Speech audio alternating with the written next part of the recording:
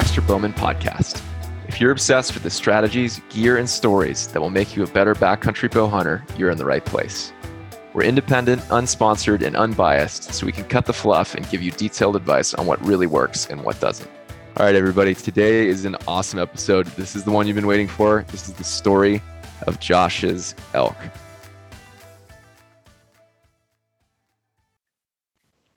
Can't believe it happened. It finally did. I was pretty convinced. I don't know. I think good odds, and it all worked out. Yeah, it's surreal though to even be recording this podcast. Like what, 3 years later ish? Yeah, 2.5.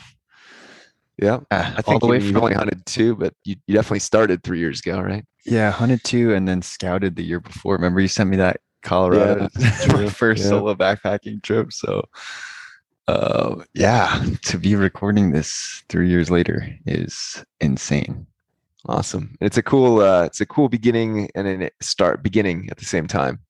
And cool end and a beginning at the same time. We're like, yes, it's the end of you getting your first elk in that 3-year period, but I feel like it's just the beginning of you getting elk. So, oh my gosh, yeah, it's a cool start. Yeah, I can't wait for next year. Yes. Well, some of the things you saw, even I'm like, ooh, how do I go up there and hunt that? Yeah, there's a lot of good stuff to come. Yeah.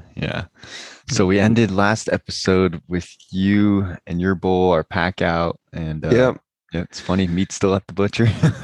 Yeah, it is. This is recording this in October, and I've got to go get the meat still. So we'll see how that goes down. But yeah, well, what happened? You actually went. So that was the first weekend. Everything's done Monday night. We go back, and then you actually had Thursday or Friday off. So you went back up on a Thursday night, if I remember, right? Yep. The next week. So yeah, rested up for 4 or 5 days. Didn't really exercise at all. I just rested from that pack out and your body that weekend. And then Thursday evening I got out there and then got out there too late to hunt that evening. So just had dinner, hung out with D and another buddy out there and for the evening. And then I just got up early and I basically did a morning hunt and an evening hunt and then another morning hunt. And then we went out together after that on our trip. So and you never saw stuff in the morning hunts, really, right? So the morning hunt, I went way back, way high, and then got to this back bowl, and I actually saw a spike and a cow together, way back left, and so I got pretty excited. I mean, I ranged, and the spike and the cow are probably like, I think maybe like 300 yards away from me, but I had to drop down into an area and then up to the other hillside. Yep. And the wind was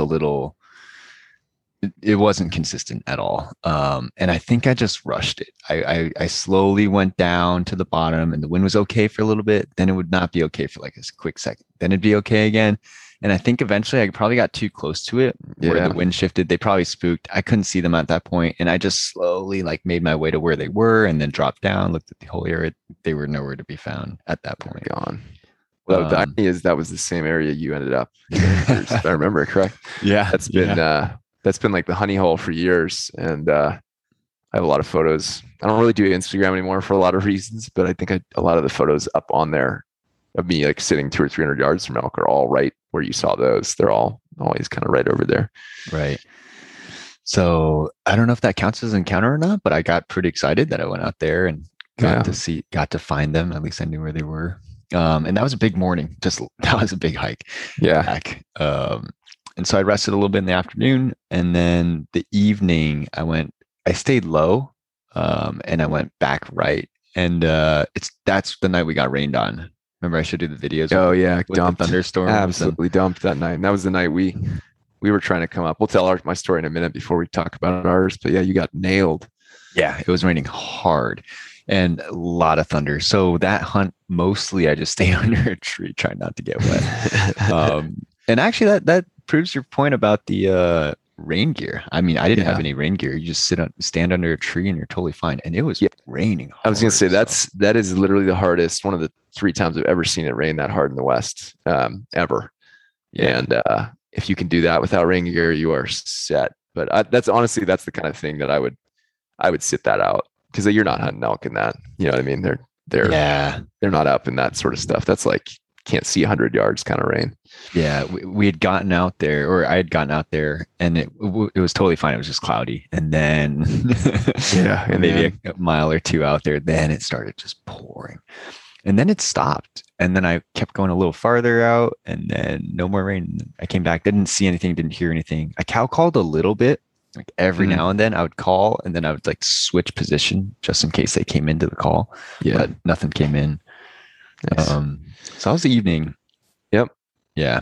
And then the next morning I hunted low. Remember you went way low. Yeah, way low. Like this area pretty much right off the trail where people drive by that I don't think anyone just walks into. Yeah. And we've seen cows like cross all the time road. Cross around over there. Yeah. Yeah. And so I was like, you know what? It's like right here. I might as well just give it a shot. Yep.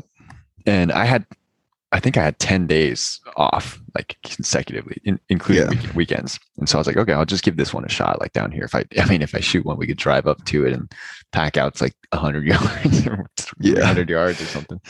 But walked all morning around there. Didn't see anything.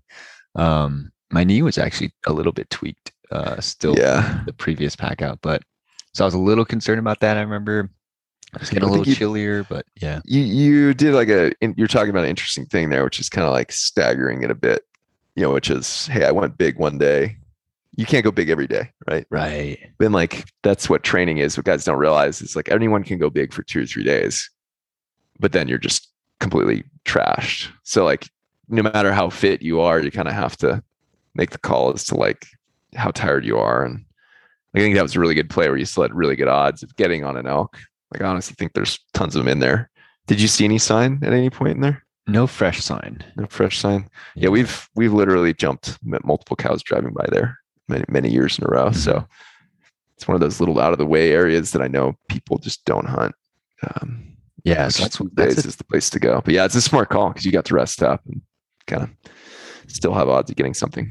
Yeah, and that's a good tip. I remember actually that you brought up the very first time I asked you about elk hunting, and then you started diagramming, drawing on the Post-it notes. You remember in the office in San Francisco? It was Friday. Baxter was like, it's 5 p.m. on Friday. Josh, what do you want to talk about? And I was like, elk hunting. And you drew out this diagram of all these trails and kind of like the strategy around it. And I don't remember everything specifically, but the feeling I got from that I do remember is that you kind of want to be in places where it's like not, you want to look at the groups of hunters. Some people are hunting really close, like within a mile of the trail. Then other people are going way out, like the 5-6 miles. Then there's like this middle area that everyone kind of skips over. Yeah. And that spot, I feel like it's kind of one of those little middle area spots. Totally. Yeah, no, it's elk. If there's habitat in areas they want to be, the only thing that limits them is whether humans are there or not. And so I think everyone, for some reason, thinks that's all way high and way over here. But like, there's lots of places like that where it literally might get 50 guys driving by in a day, but no one ever actually hunts it.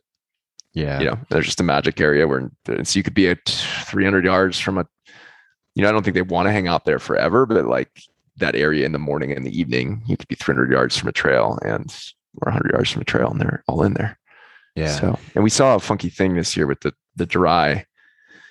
ultra dry year. I think we talked a little bit about this last time, but they definitely came down to eat at the willows because I think all the grass had dried out. So really the only thing left for them to eat that was green were willows by creeks. So I think it was a good play, especially knowing what was going on this year.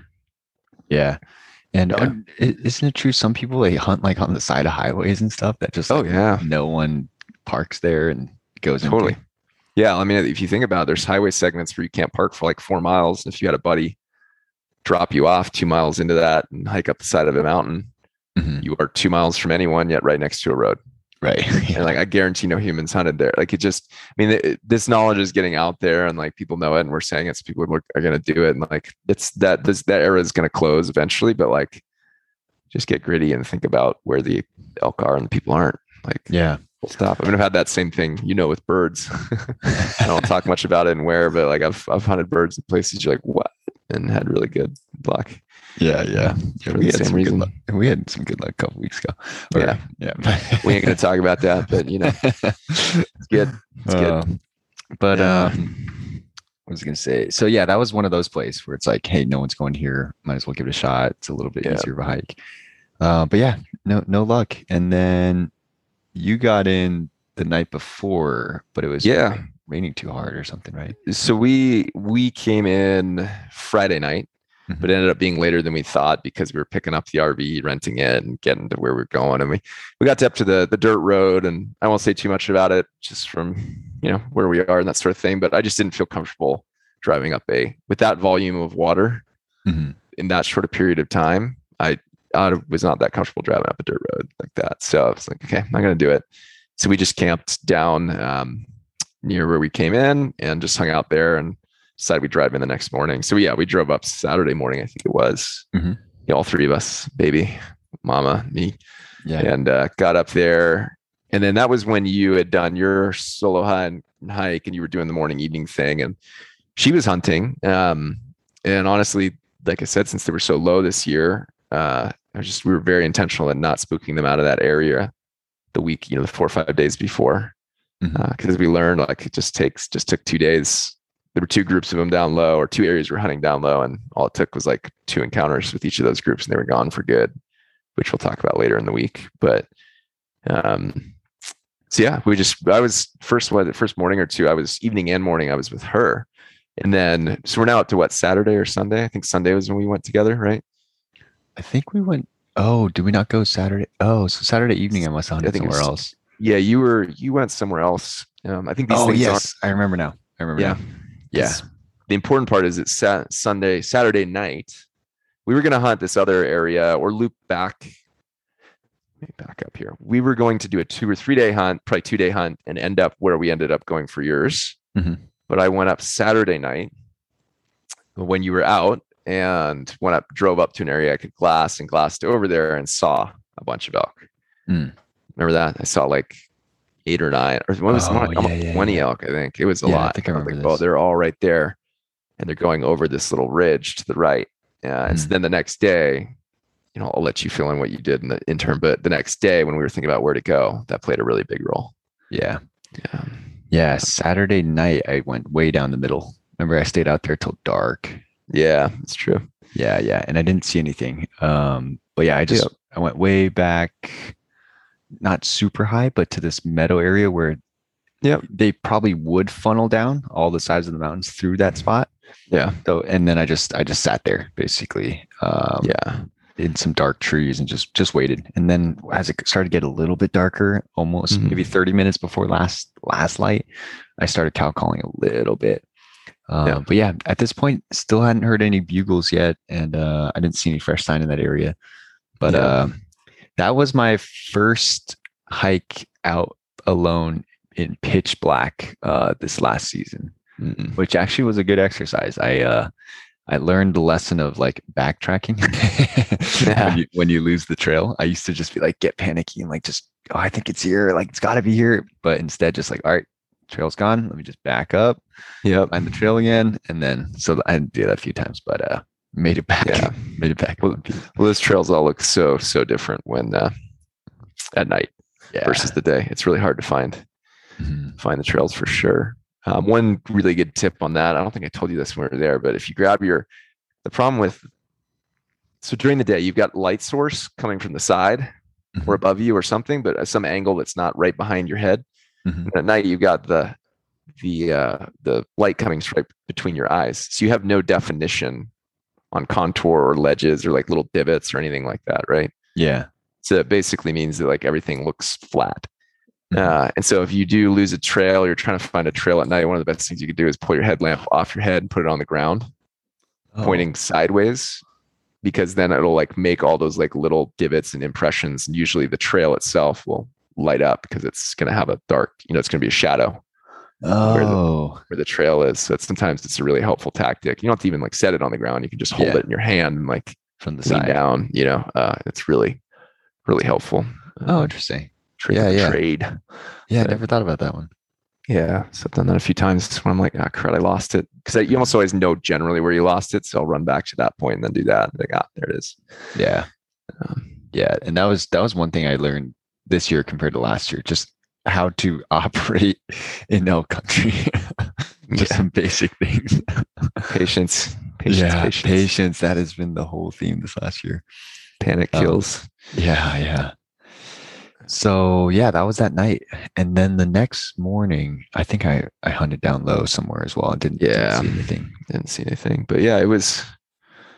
So then it was Sunday, and I think I'd gotten Margaret into a spot or two close by camp. I was like, okay, this is where you're going. And so she was happy to go do that. And then I was like, cool, I'm gonna go do a day with you. And I think I gave you the decision. Remember, I said, hey, we were originally gonna head up here and loop back to where I saw those elk, but I saw those elk. What do you want to do? You just want to go straight up to where they are? Or you want to go loop? I think you went back and forth. Then you're like, yeah, we just go straight up to them, right? Yeah. I think what made me choose to go straight up to them is because I saw that spike and cow back there. Yeah, and also probably if they're there, they're there. I was like, let's just go. Let's go do it. Let's go get them. And little did we know how spot on that assessment was. I think that's the hardest thing about elk hunting. Sometimes is like things seem so simple and obvious that sometimes you second guess yourself. You know, like for me down as glassing, I was like, it looks like they're going over that little ridge, right? And like, yeah, they were right over that ridge. You know, it's right. You just gotta. People listening to this are probably like, yeah, no, duh, man. But I'm like, for example, I'm glassing something 2 miles away and I can barely see it. And all I see is just the 10 feet of direction they're moving through the one little meadow I caught them in. And I'm like, well, if I know from experience, if they're going right there, they probably go over the ridge. So I didn't see them go over the ridge or see them like walking up a trail, but I saw them moving that direction. And I'm like, it's really weird that they would go that direction from that little meadow because everything else in that valley is the other way. And so it's just trusting the little intuitions in your brain and knowing the area well that like really pays off. So we just hiked back up to where that was, and I'll set the stage, and then you talk about the actors. But we walked up, and we've learned over time that people can still figure out things from a podcast. We have to be in vague, but basically when we get near this area, there's one little valley you go through, and then you go over into another valley over this spine. And the valley before it, I've never ever seen an elk in, even though it looks really good. But we were being good little Boy Scouts, and when we came over the little tiny nook to get into that first valley, remember I was like, we should just be slow and look. Because also that was where I thought they might be. And that was pretty freaking hilarious. Remember that? It was like instant. You and I both were like, elk. And I'm like, there's 3 of them. And you're like, he's huge. And I was like, what do you mean? Like, I'm like, no, like they don't, that dude, Josh, you don't be an idiot. You don't like, there's no horns on that elk. And you're like, no. And you're like, no. It's like looking at it. It's sitting down. It's huge. And I'm like, no, they're up there and they're feeding away from us. And it's cows. You were like, cows. 3 cows right there. Yeah. And so it took us a minute to figure it out, but basically we'd spotted 2 different, I mean, they're all part of the same group, but they were probably 300 or 400 yards apart. They were a long ways apart. Yeah.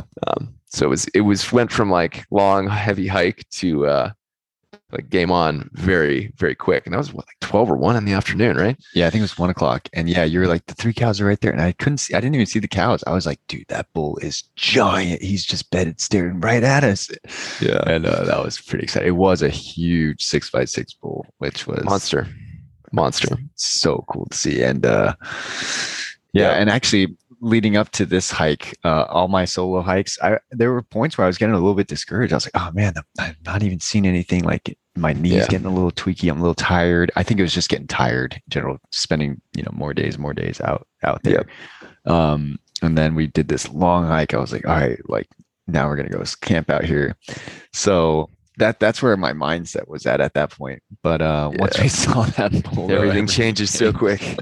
So quick. But that was, I mean, I've seen very big ones before. That one was toad. I mean, that was like elk tips touching butt. Yeah. Or antler tips touching butt kind of elk. It was, and it was, so we were, down at the very pointy end of this little valley, right? And it's basically widened as it goes up. And he was sitting in a little meadow. What was that? 600 yards, if I remember. 800. 800 yards up from us on the side, just sitting there, happy as could be, right in the middle of a little meadow, which is so weird to see at 1 o'clock in the afternoon, not in the trees or anything. Yeah, just right in the sun. And he looked like he was kind of old. Like he wasn't like still in his prime, maybe a little bit after his prime, but big bull. Totally. So then you sit down, you're like, all right, cool. You set up your tripod, glass. Yeah, well, this is that funny moment we referenced the other time where I'm like, I'm tagged out, I'm having a good time. I literally was just like, oh yeah, sweet. Like I'm gonna drop my pack, I'm gonna lean back, got my tripod set up, watch this bull, like have a good time, Josh. And I can tell you were like, yeah, I was like, all right, I'm gonna go kill this bull. You were wound up for sure. Yeah, I was pretty excited. And so I start creeping up to it, going on the left side of the valley because there's a lot of trees over there, and the wind's good. The wind's good. Coming sideways, I think. And so I go from tree to tree, just slowly creeping up to it. I get to about 400 yards. And at this, maybe about 300 yards away. No, sorry. We started at 800. When I get to like maybe 600, it gets up out of it. Stood up. Yeah. Just walking around. I'm staying still. I'm pretty sure wind feels good. It didn't spook, but it just starts walking around a little bit. So now I just got to make sure I can still see where he is. Is he looking? And then I get to about 400 yards away, and he's standing there behind some trees. And then I just feel a gust like change, and it's just strong wind. I feel in the back of my neck going straight in that direction. And I'm like, oh no, like I'm 400 yards away. I don't know if that's far enough. And then I just see them all just look up, and then they didn't hard spook. No one ran. They just kind of started walking away, and all the cows and started walking away. And then that big bull and one cow, they just slowly walk over the ridge like this. Basically, we can see our horizon to the left, the highest peak on the left. They just go straight up and over.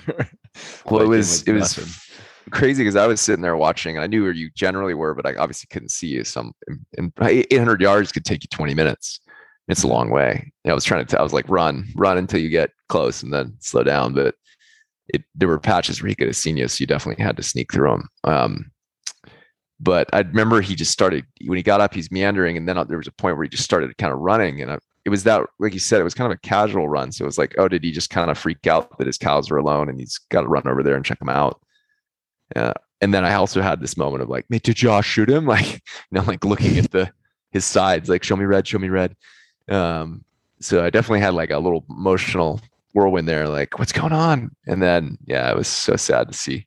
But it was one of the coolest things. You always forget just how amazing the animals are. And then, I mean, he went up, I think it was probably 50 degrees, 45. I mean, it was steep. And he didn't even break a sweat, straight up the side of it, over 1,000 feet. Yeah, just whoop, right up. No big deal. Right to the peak too, like to the steepest part. They don't care at all. They're just, they're just going. But not running, just kind of trotting, walking up. Trotting. Yeah. Taking a pause every now and then they walked over. And then I walked back over to where you were at, and I was pretty tired at this point on the trip. It's been a few days, and so we decided to just refuel, eat, take a little nap, get filter water. And I don't know if it was like 2:00, 2:30 at this point, maybe something like that. Yeah. And so we took a little nap, which was very much needed for me. Yeah. And then we hike over that ridge, basically, well, not that exact part of the ridge, a little lower down, but But he went over the ridge to where you'd seen the other ones, where I saw the ones the previous night with the glass. He went back to the area that traditionally I've always found them and known where they are. Like, that's one of my honey holes for sure. And so I'm like, he's probably going to hang up in there. So the thought was, let him go. Don't run after him right now. Like, we got all the time in the world. Just chill. And then we just slowly hiked up to the top there. Right. We just I think it was like 3-ish when we got up to that ridge looking into the other big valley. Yeah. We got to that spine that you mentioned earlier, and now we're glassing in there, and then boom, did we see him? I don't think we saw him. We started seeing elk everywhere. It was cows first. Well, we saw cows in the little green CP that ended up being in. I think we saw 2 or 3, and then we saw 2 or 3 cows. No, we saw those 2 or 3 cows in that seep. Then they went down to the middle. Remember that? Yeah. Like downhill.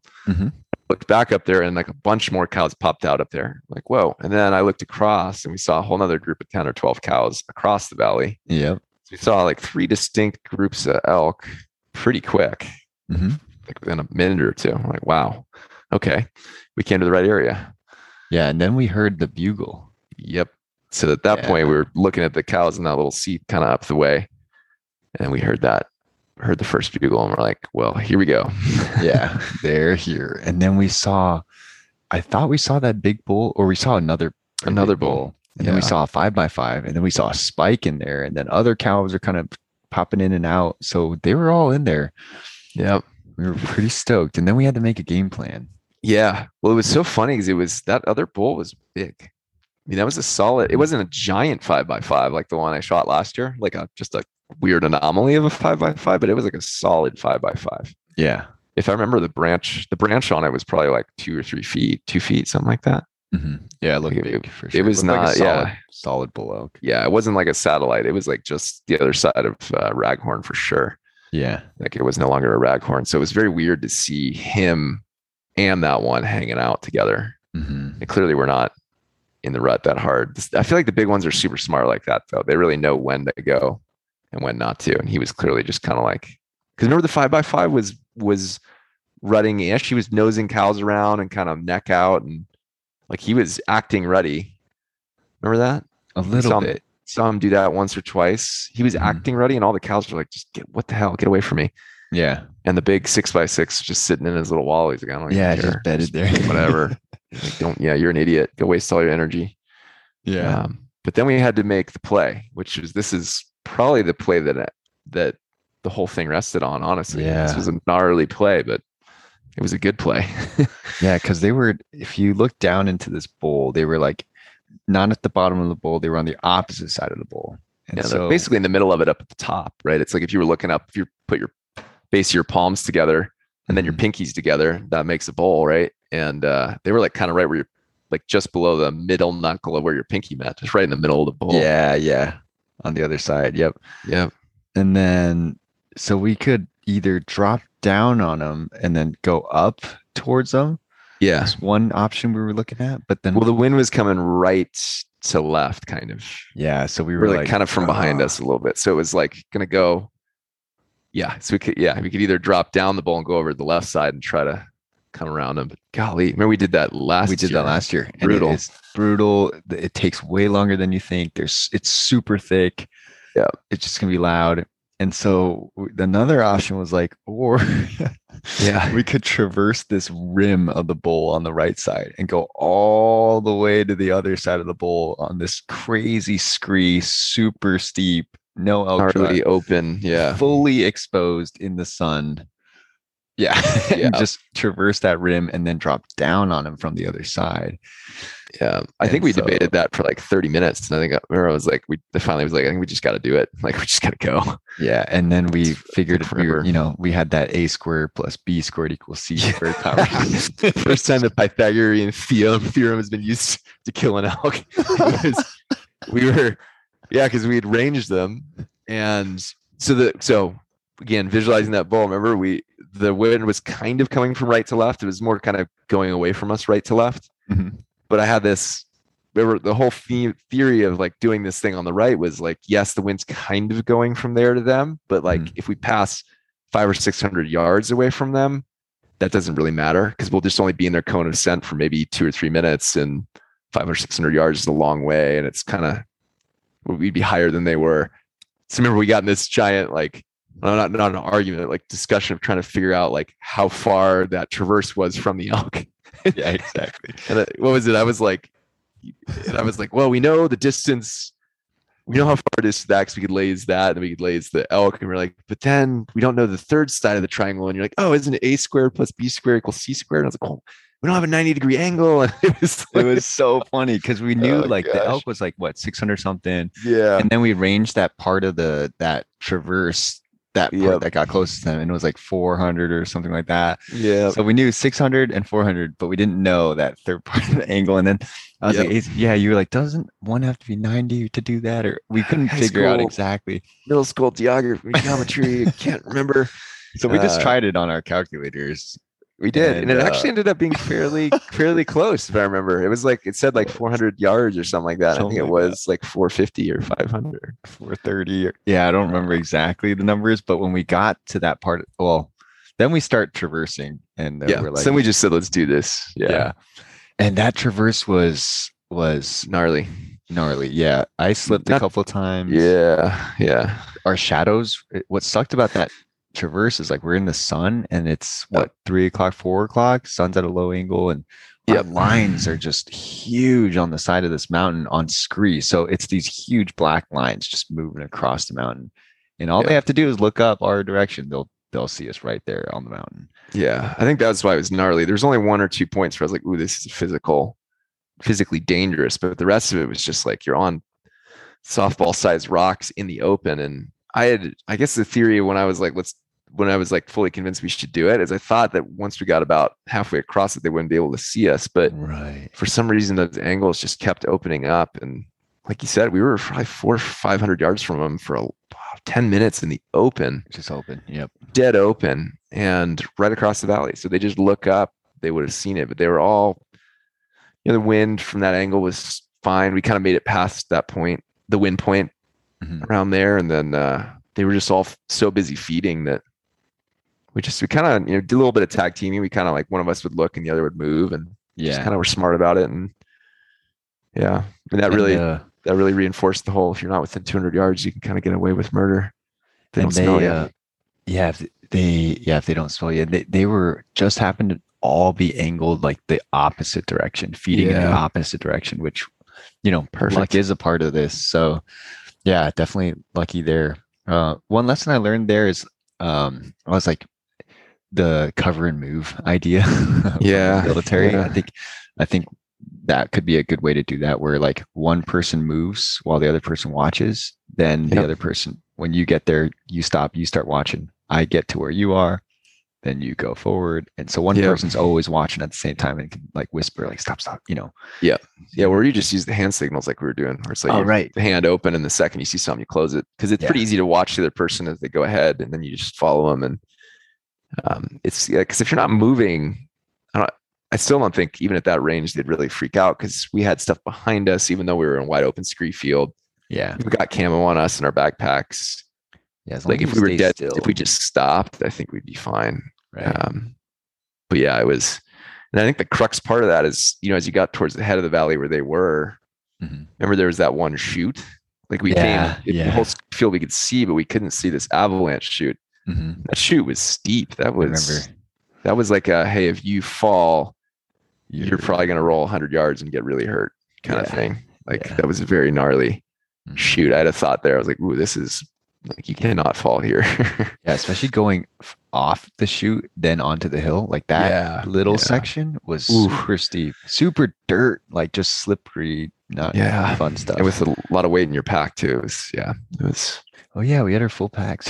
Full packs on, everything. Yep. So yeah, it all worked out. I mean, it was a little sketchy. The first bit in the woods too, if I remember, was like they could kind of see in there, but eventually we just broke into like a little mellower terrain, and we went all the way up around behind him onto the saddle at the top of that bowl. Remember? Way above him. All the way around him, all the way. And then we just dropped all our stuff right there. Yeah, I remember that moment we dropped our packs, and I remember very clearly you gave really good instructions, which was like, hey, look, they're there. The wind is perfect. It's coming uphill, gently uphill, not solid. Solid wind too. It was not, that area is so fluky and generally fluky, but it was solid. It was like it had been that way for like an hour. I was like, you don't get these opportunities. This is perfect. Yeah. And at that point, what time was it? Maybe 4:30, something like that. 35. I think it was 5. Yeah. So I was getting a little nervous that maybe the wind will shift, but that's probably all that afternoon. The sun was still out, like wind coming uphill. And I remember, and I really appreciate the direction there was, hey, just take a second, like if you need some water, get some water. If you need to eat a little bit, eat a little bit. Like you want to just put your jacket on. Yeah. Get your mid layer on, knock an arrow. And then take a couple minutes, and then when you're ready, we'll start stalking down. And you said you'll stay 100 yards behind me, and if something goes wrong, you'll start cow calling. And that was the game plan. It was. Yeah. And that was kind of it, because we were probably only 300 or 400 yards from at that point when we dropped everything. And like it was not that far down to him. So it was like from minute one, you were walking very slow. Yep. Because we also didn't know that green patch goes up the little creek goes up that area, and we knew that they were on it but down low, and they'd been feeding that way. So like they could have fed up to within 100 yards of us. Yeah. And there was that spike we saw up high kind of doing its own thing. So it was like, they could be anywhere around there. So now I just start walking, and I'm just trying to keep every step silent, no stepping on pine cones or anything. And you just keep going. And we go, what is it, 200 yards, 300 before you see me just freeze. Do you remember? I think it was probably about 200 something yards. Yeah, it was, it was getting to the point where I'd expected them to move a little more than that. And I was getting a little tweaky, because I was trying, I was probably 60 to 100 yards behind you at any given time, just where I could basically see you. Yeah. Because like we talked about with the doorway concept, like I was staying at the doorway that could see you barely on the other side of the room, right? Like, right. Just so that anything that would see me would have to be where you were standing, where you were. Yeah. But yeah, I remember I was getting a little nervous, and I was kind of like mentally like, Josh, slow down, like because we're like way in the red zone. I'm like, we are far deeper in here than I thought before you would see something. And I think that one kind of got you mid-step, if I remember right. Yeah. So I was walking, and then I froze because I saw a cow through a hole, like in these bushes, maybe 70 yards. Yeah, something like that. To my left. And it looked just like a hole in this thick stuff. And I just saw the cow's head and like the top of its body a little bit, just staring at me, got me pinned. Yeah. So I just froze there. I was in the shade, and we just stared at each other for maybe a minute or maybe two. It was a while.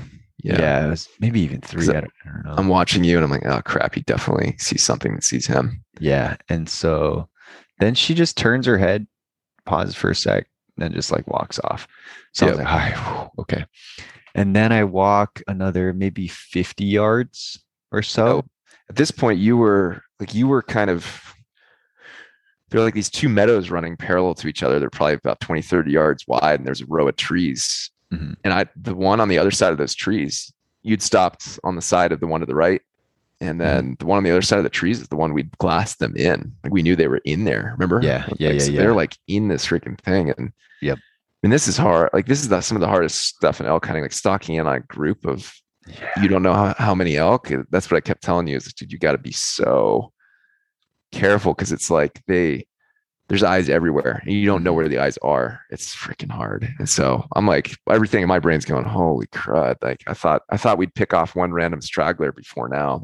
I was very, very worried, because I'm like, when you go through those trees, we know for a fact there's 10 or 12 in there. So like, good luck. Wow. I didn't even know you were thinking that. So that's the difference between an experienced hunter and an inexperienced. For me, I was thinking I could hear the bugle 100 yards away. So I'm like, okay, the bull's there. And I was just slowly making my way to the bull. And I just got tunnel vision. Even though I knew I shouldn't get tunnel vision, I still got it's so easy to do. So easy to do. Yeah. Dang. I didn't even know you were thinking that. So I walk another 50, 60 yards going kind of towards that meadow that you're talking about, that opening area. And then I feel the wind just gust. I mean, just gently on the back of my neck. The only one we felt the entire night, even after, not another whiff. It was perfect. And I just feel this gentle little wind go their way. And then it just switches right back. It's just like normal again. Instant switch. And then I just hear them thump, thump, thump, thump, thump, thump. But it was like someone let loose a cow gate. It was like tons of things running. Yeah. And then I look at you, I point to my nose, and I make this running motion with my arms. Like, they smelled me. They ran. We're not making noise. I'm just kind of like, they ran. And then I remember you being like, damn, let's just keep going. And then you start cow calling. Yeah, I think I looked at you and I was like, just go. Like, go forward. And we both started running forward. We kind of got separated. You went in, probably another 100 yards, and I probably went 50, but then I couldn't really see you for a minute. Yeah. But I instantly started cow calling, like just like, what's going on? Like, I'm spooked too. And then I hear me, yeah, running through the woods. So I freeze. Yep. And then out out just straight to me, this little calf runs right up to me, staring at me like 5, maybe 7 yards away from me, just so close I can almost slap its face, like shit, and just looking at me, me. And I'm like, what the? I'm frozen there. I don't want to spook it. I don't know how to act with these little calves around. So yeah, I'm like, get out of here. I'm not your mom. Like, just. And then he runs around this little tree. And that's where he kind of came into me. Yeah. I remember a little, then it goes right to you. Even before that, I think you'd talk to me. Like you'd come back to me. We'd come back to me and you'd be like, oh, I think we busted him. And I was like, just go, let's go. Let's keep going. Yeah. And that was when you ran up there. And then I started making lost calf calls and then, cow calls and then lost calf calls. So I want to pretend like I'm a bunch of lost elk trying to find the group. And that was when you ran up and I kind of lost you. And that was when that calf came in. Yeah. And I came right by you because I didn't know where you were, but I knew generally where you were. And I looked up and he's like standing right there. I'm like, what? Next to me, right? And I've got this amazing, I remember I had this thought in my head. I was like, Josh, no, don't shoot. Because I was just like, I mean, it's legal, it's fine. But I'm like, and I didn't think you would, but I was like, I mean, it's standing. I know it's standing within 5 or 10 yards of him. Like it doesn't get any better than that. And I'm like, don't do it. Yeah, part of me was like, I don't care, but I was kind of like, I don't know. Yeah, I was like, there's no way I'm shooting a calf. And so then when I kept calling at that point, it came into me. I mean, I have video where it came in. I got video of it like 10 or 20 yards away. There's a period where it came into like 5 or 10 yards. It was like looking around a bush at me. Yeah. And I'm like trying to thread the line of like, get out of here. But I also don't want to spook it hard because then I would ruin anything else. So I'm kind of like making little motions to try to freak it out. And it like would run 3 feet and turn around and look at me. They had to keep calling, right? To keep the scene alive. And it was super funny. And then I'll tell my part until I get to you. But okay. So there's a bunch of, it was pretty open glades, right? Like these patches of trees, and there's a big patch in front of me. I'm standing in the little kind of creek area they were in, and you went kind of through this patch up to the right. It's a big open patch. There's just these big open patches everywhere. And I kind of get through playing with this calf. I'm still doing this. And I got one come back from the bull, and I'm like, should I try to bugle the bull? I'm like, nah, he's old. He's not gonna. So I'm still kind of making these calls. But at this point, even I'm like, yeah, okay, this is over. Like it's, we got to run up there to this bull and then try to get him to come in. Like we got to get closer. And so I like walk up to you. And I'll stop when I get to the critical part, but I'm like walking, literally just like full on walking towards you around this patch of trees. And I'm looking at you and you kind of freeze. And so I like get to within, I'm like 20 yards from you and I kind of stop like, whoa, what the hell? What's going on? And then I see you frozen looking left. I'm like, oh. So I like run back like 10 or 20 yards because I'm like, something's up. So I run back 10 or 20 yards and start calling again. And then this is where you definitely take over. Yeah. So I was frozen because, well, when the calf ran away, when we weren't sure to like, not to hard speak, but so we saw the calf run away and I'm looking down left and I see this open meadow area and these like two groups of trees and this gap between the two. And I'm looking down, I'm like, if any elk are coming back from that herd, maybe there's going to be one cross this meadow area. And that's my perfect shooting lane. So I start making my way down there as soon as that calf left. And within a few steps, I just hear some crunching from the group of trees behind that thick group of trees to the right. Yeah. Right behind, basically heading into that open area. And so I put my release on my bow. I hadn't even ranged that meadow yet. I put that release on my bow and then bam, like within seconds, out walks this spike bull. Just looked to me like perfectly broadside. And he walks, I don't know, 2-3 steps right in the middle of that gap, perfectly open, and just looks straight at me. And I'm stuck there in the sun. And that's when Baxter saw me just frozen there. Yep. And I'm like, this is just like last year when the elk was just staring straight at me. I can't do anything. And so he's staring at me. And I'm like, but the difference is this year, what'd you do? You got everything set up real quick. Yeah, I had my release on the first thing you did was like arrow in, knock your thing up, release on. Yeah. And then it happened. So now you're in a good spot. Yeah. And I had my release on, and then he's looking at me and he just turns his head the other direction for a moment and turns his head back. But in that moment is when I drew back, when he was facing the opposite way.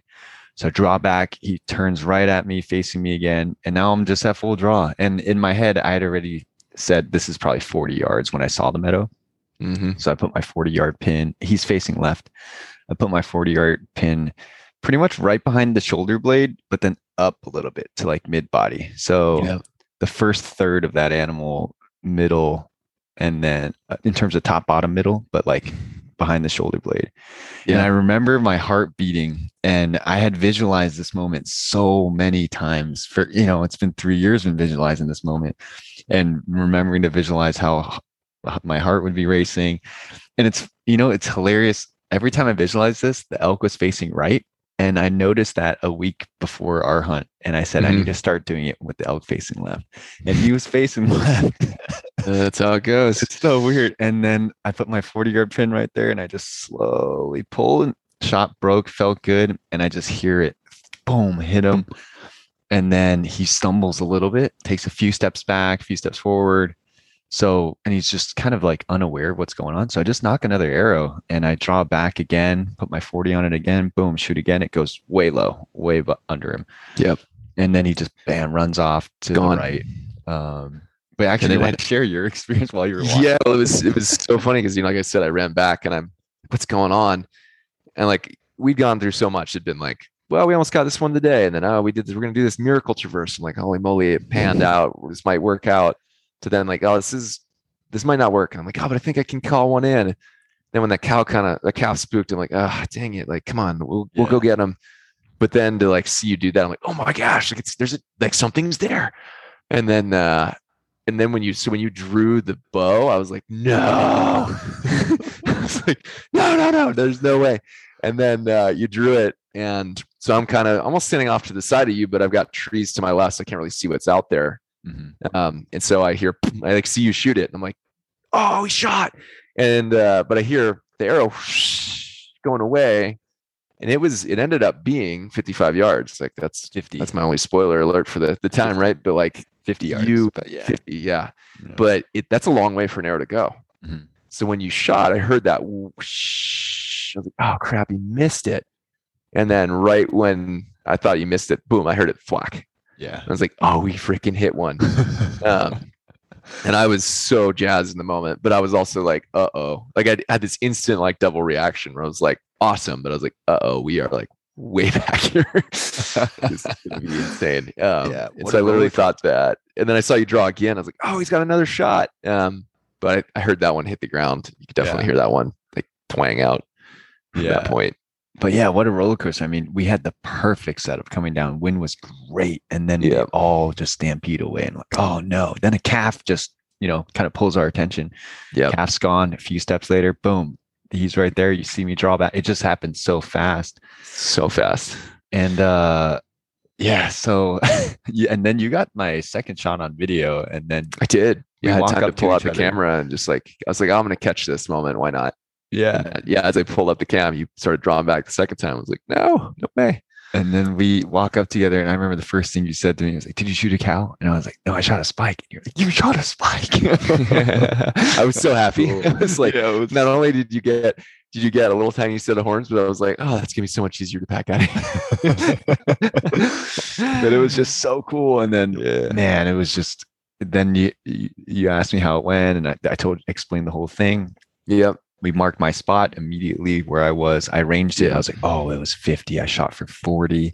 Yeah. I felt like I had hit it just mid body. I was like, I don't know what happened. It just happened so fast. I distinctly remember that because that was a lot of our decisions there because it was like 6 something, I think, when we don't have to look at the photos, but it was right around 6. So we only had an hour or two to dark.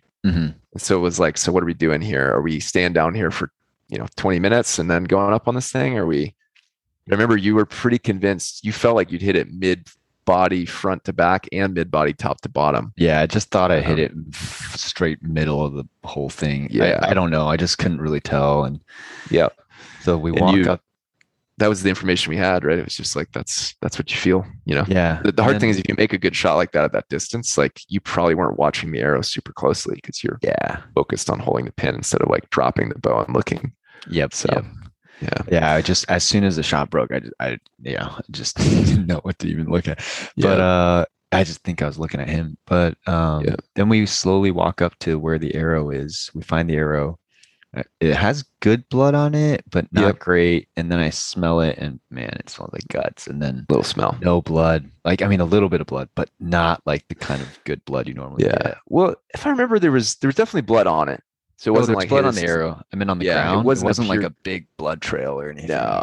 No, it was definitely. There were two things we knew instantly. One is that you'd hit something pretty vital because there were definitely blood on it, and like a decent amount of it. But like you said, there's that smell of guts. So it was like, this is, I think we were both kind of like, I don't know about this. Yeah.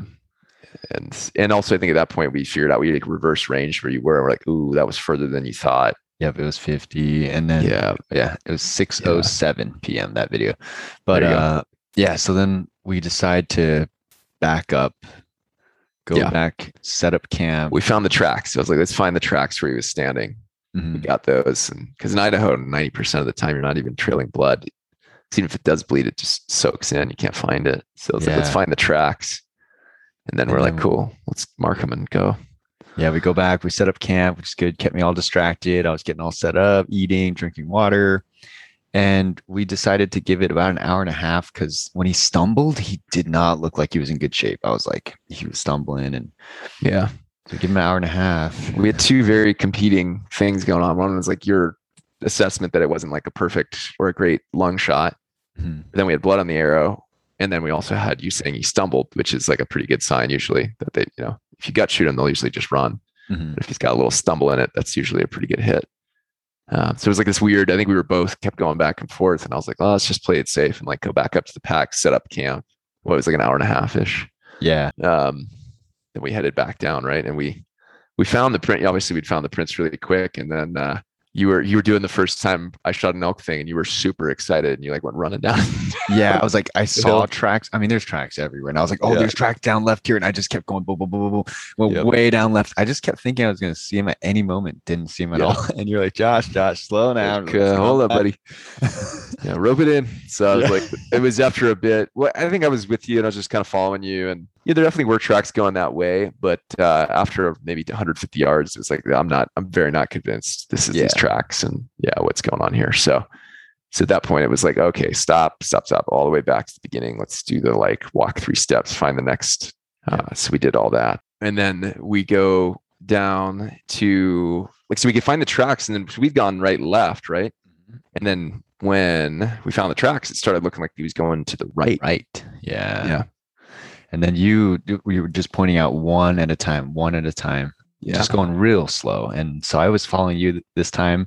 We go really slow. What do? We make it 50 yards, 60 yards. And then we just hear him jump out of bed and he just sprints. And then we go maybe take a few steps in that direction. We see his bed. There's some blood, but after that, no more blood, like not very much at all. So, and now to be continued. I mean, I think we got to break it up into 2 pieces, but I think that was very much the low point again, where it was like, oh my gosh, we gave it an hour and a half. I was pretty convinced with the hit and what was going on, the stumble, the blood. I was like, he's probably gonna be dead. An hour and a half is a long time. We don't want to wait overnight because I thought our odds of finding him were better when the tracks were fresh. And that was a real bad moment. When he ran, that was definitely the low moment of the whole trip. Yeah, because I think you felt pretty optimistic, but at that point I went, oh man, 50-50, to find this elk, because that's a brutal one. That's like the worst thing that can happen. Yeah. So we're gonna leave people on a little bit of a cliffhanger on this one, but we will get the next one out as soon as we possibly can. Yeah, but what a roller coaster. I mean, from seeing that big bull to losing that big bull, to then seeing the group, to then losing the group, to then shooting one, and then jumping him out of bed. Yeah, that was a long walk back up to camp for sure. Yeah, a lot of highs and a lot of lows. And we'll pick this one up on the next one. We really want to give the full story justice in each part. So we will catch you on the next one.